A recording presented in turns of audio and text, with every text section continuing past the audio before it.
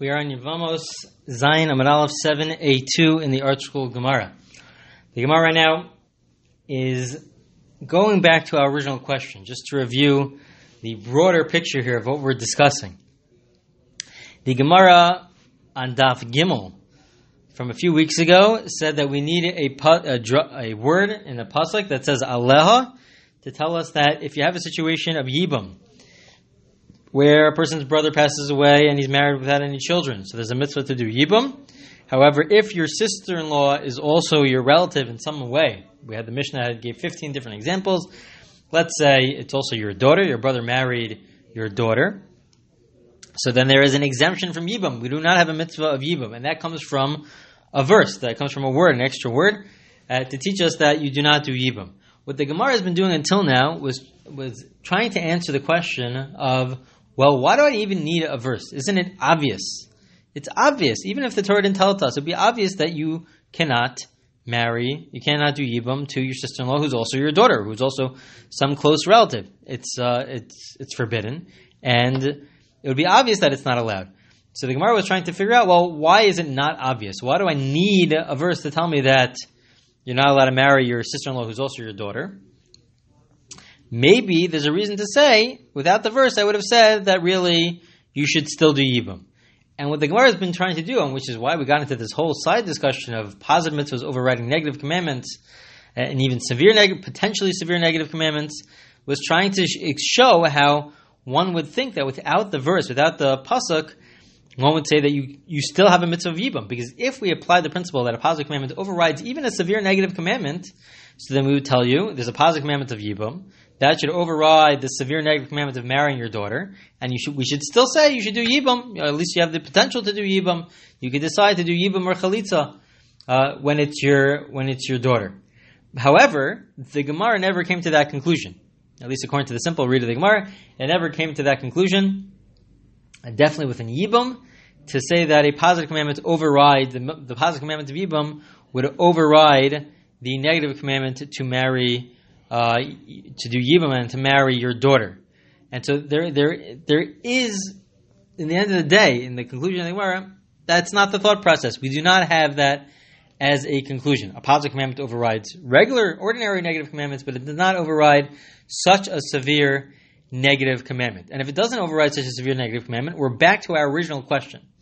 The original question, again, is without the word of Aleha, without the extra word, one would have thought that the mitzvah of Yibam overrides the fact that there's a prohibition to marry your daughter, who's also your sister-in-law in this case, and that without the verse telling us otherwise, one would have thought that you would have an obligation to do Yibam, that you would either do Yibam or Chalitza, but that you would do one of the two, even in a scenario where your sister-in-law is your daughter. And why would you think that? Why would you even entertain such a possibility? In the end of the day, everyone agrees that from the word Allah that this is not true.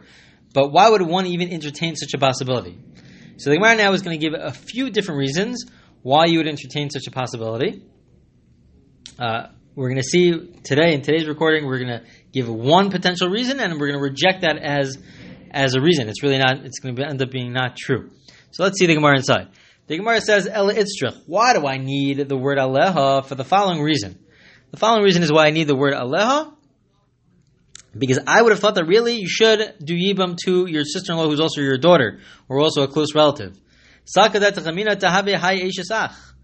Davar Shaya Bachlav, Yatza Min Aklal Lamed, Lola Lamed Al Atzma Yatza, Lamed Al Klal Kula Yatza. There is a certain principle. There's different ways in which we derive laws. There's a whole system of how to derive laws in the Torah. And so what we're going to come to in this recording is two of the many different ways that you could derive various laws in the Torah. One principle is Davar Shahaya Bechlal, that if you have something which was included in, you have a certain law which is included in a broader law.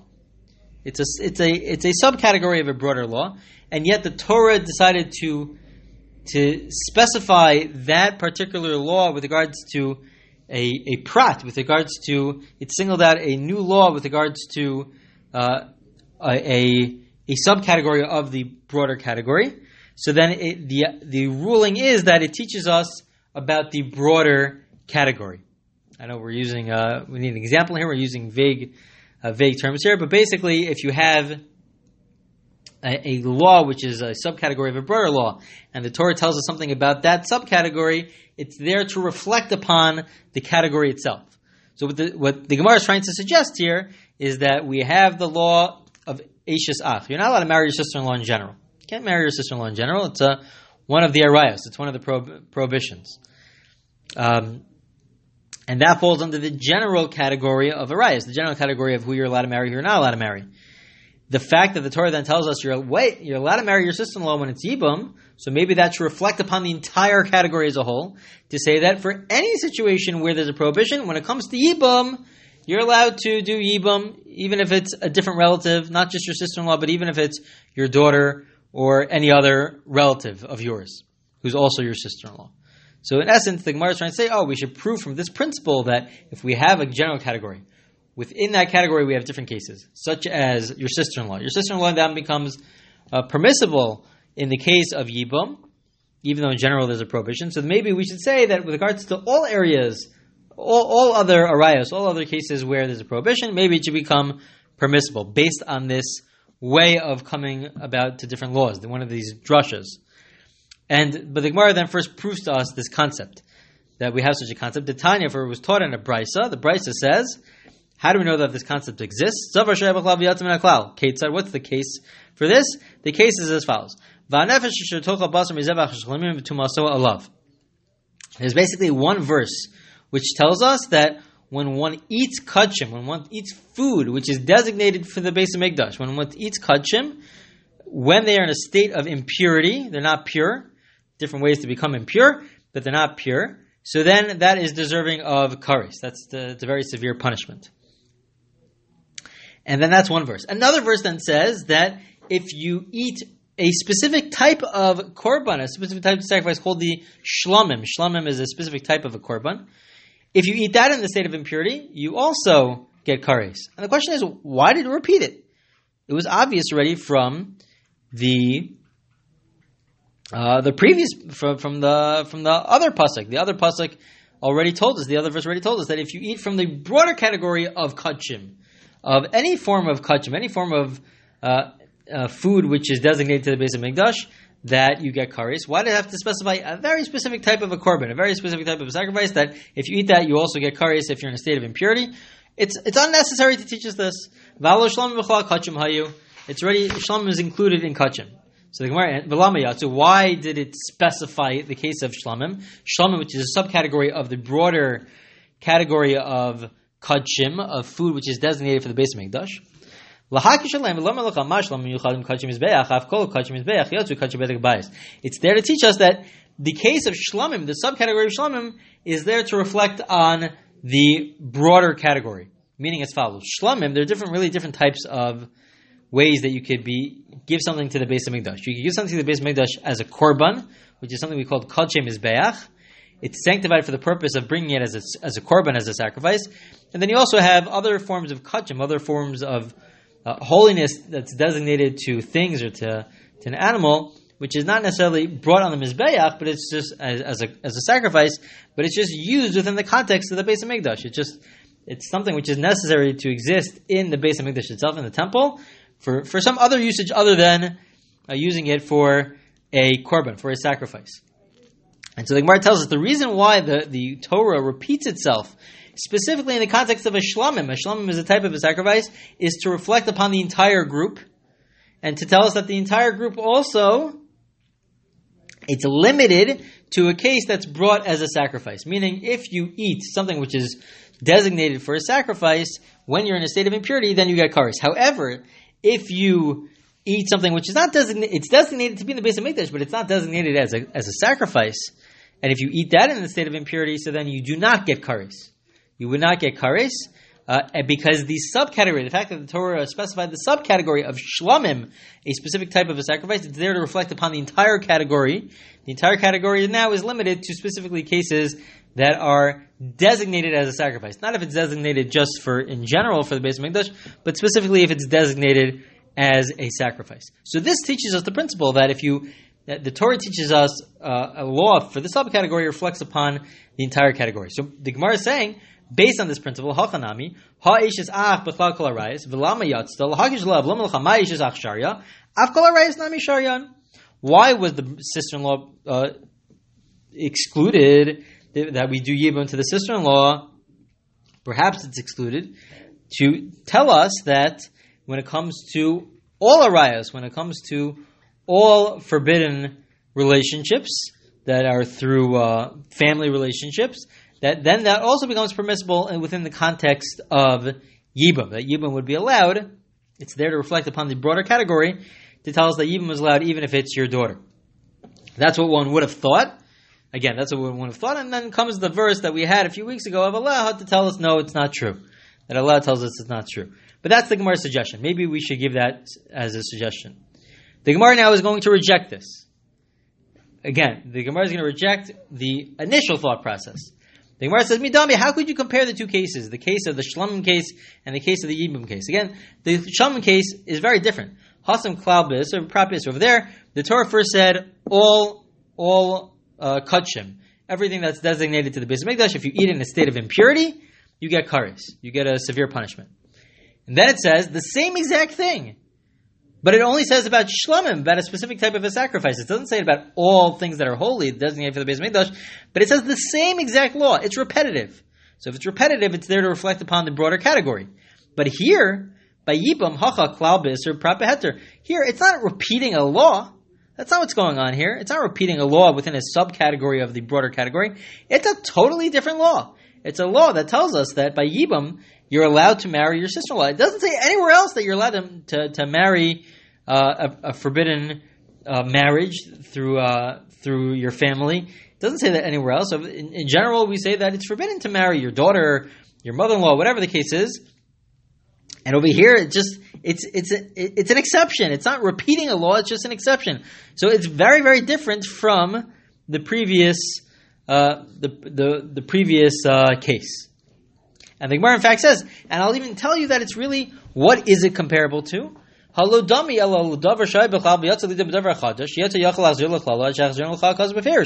what it's really comparable to?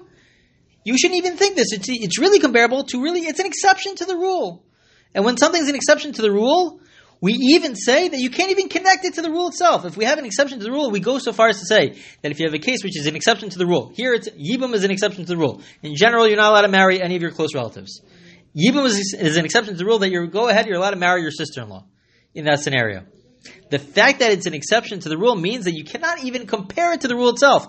Because in general, we have a different principle, that says that if you have an exception to the rule, we say that exception to the rule. If it's a chiddush, it's an exception to the rule, and it's not just an exception, but it really is the exact opposite of the rule itself. It's the exact opposite of the rule itself.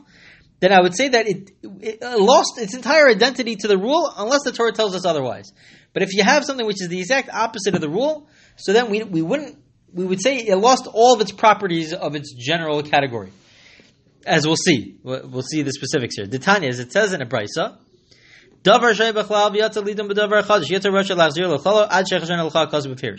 if you have a general category, and then you have a subcategory of that general category, but that subcategory has a detail within it which is really the opposite of what one would have thought. It's really the opposite of what one would have thought. So then it's really excluded from the general category. It's viewed as its own category. It loses all of the properties of the general category unless the Torah tells us otherwise. That's the principle. Ketzad. What's an example of this? This is the example. It's also a kachim. It's also an example that's about the sacrifices. The verse says,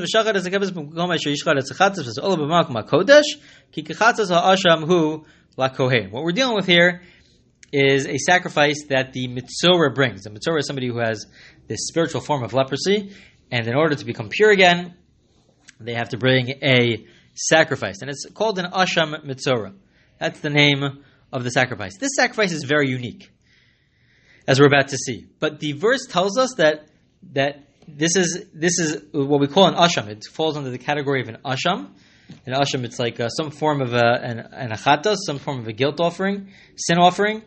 And the verse tells us that the shechita, the slaughtering that we do, has to take place in the same place as the as any other sin offering, and also it's just like the asham. It tells us that it repeats that it's just like the asham, even though the Torah already told us that it's an asham. So the Gemara asks, so why is it telling you all of this, that it's just like the asham? We already knew that it's an asham. So it tells us, why does it repeat everything? Because really this asham mitzvah is the opposite of what one would have thought. It has certain details within it, which are really, it's not just an exception to the rule, but it's really the opposite. How is it the opposite? Because when it comes to an asham mitzvah, these are details within a sacrifice, but when it comes to the asham mitzvah, we generally sprinkle blood. In general, we sprinkle blood on the mizbeach, on the actual altar. When it comes to the asham mitzvah, the verse tells us that we sprinkle blood actually on the thumbs of the person himself or herself. We sprinkle blood elsewhere, which is the exact opposite of what we usually do. So the Gemara is going to tell us, since it's the exact opposite of what we usually do, so then you might think that it's completely, we would say that it's completely removed from the broader category of an asham.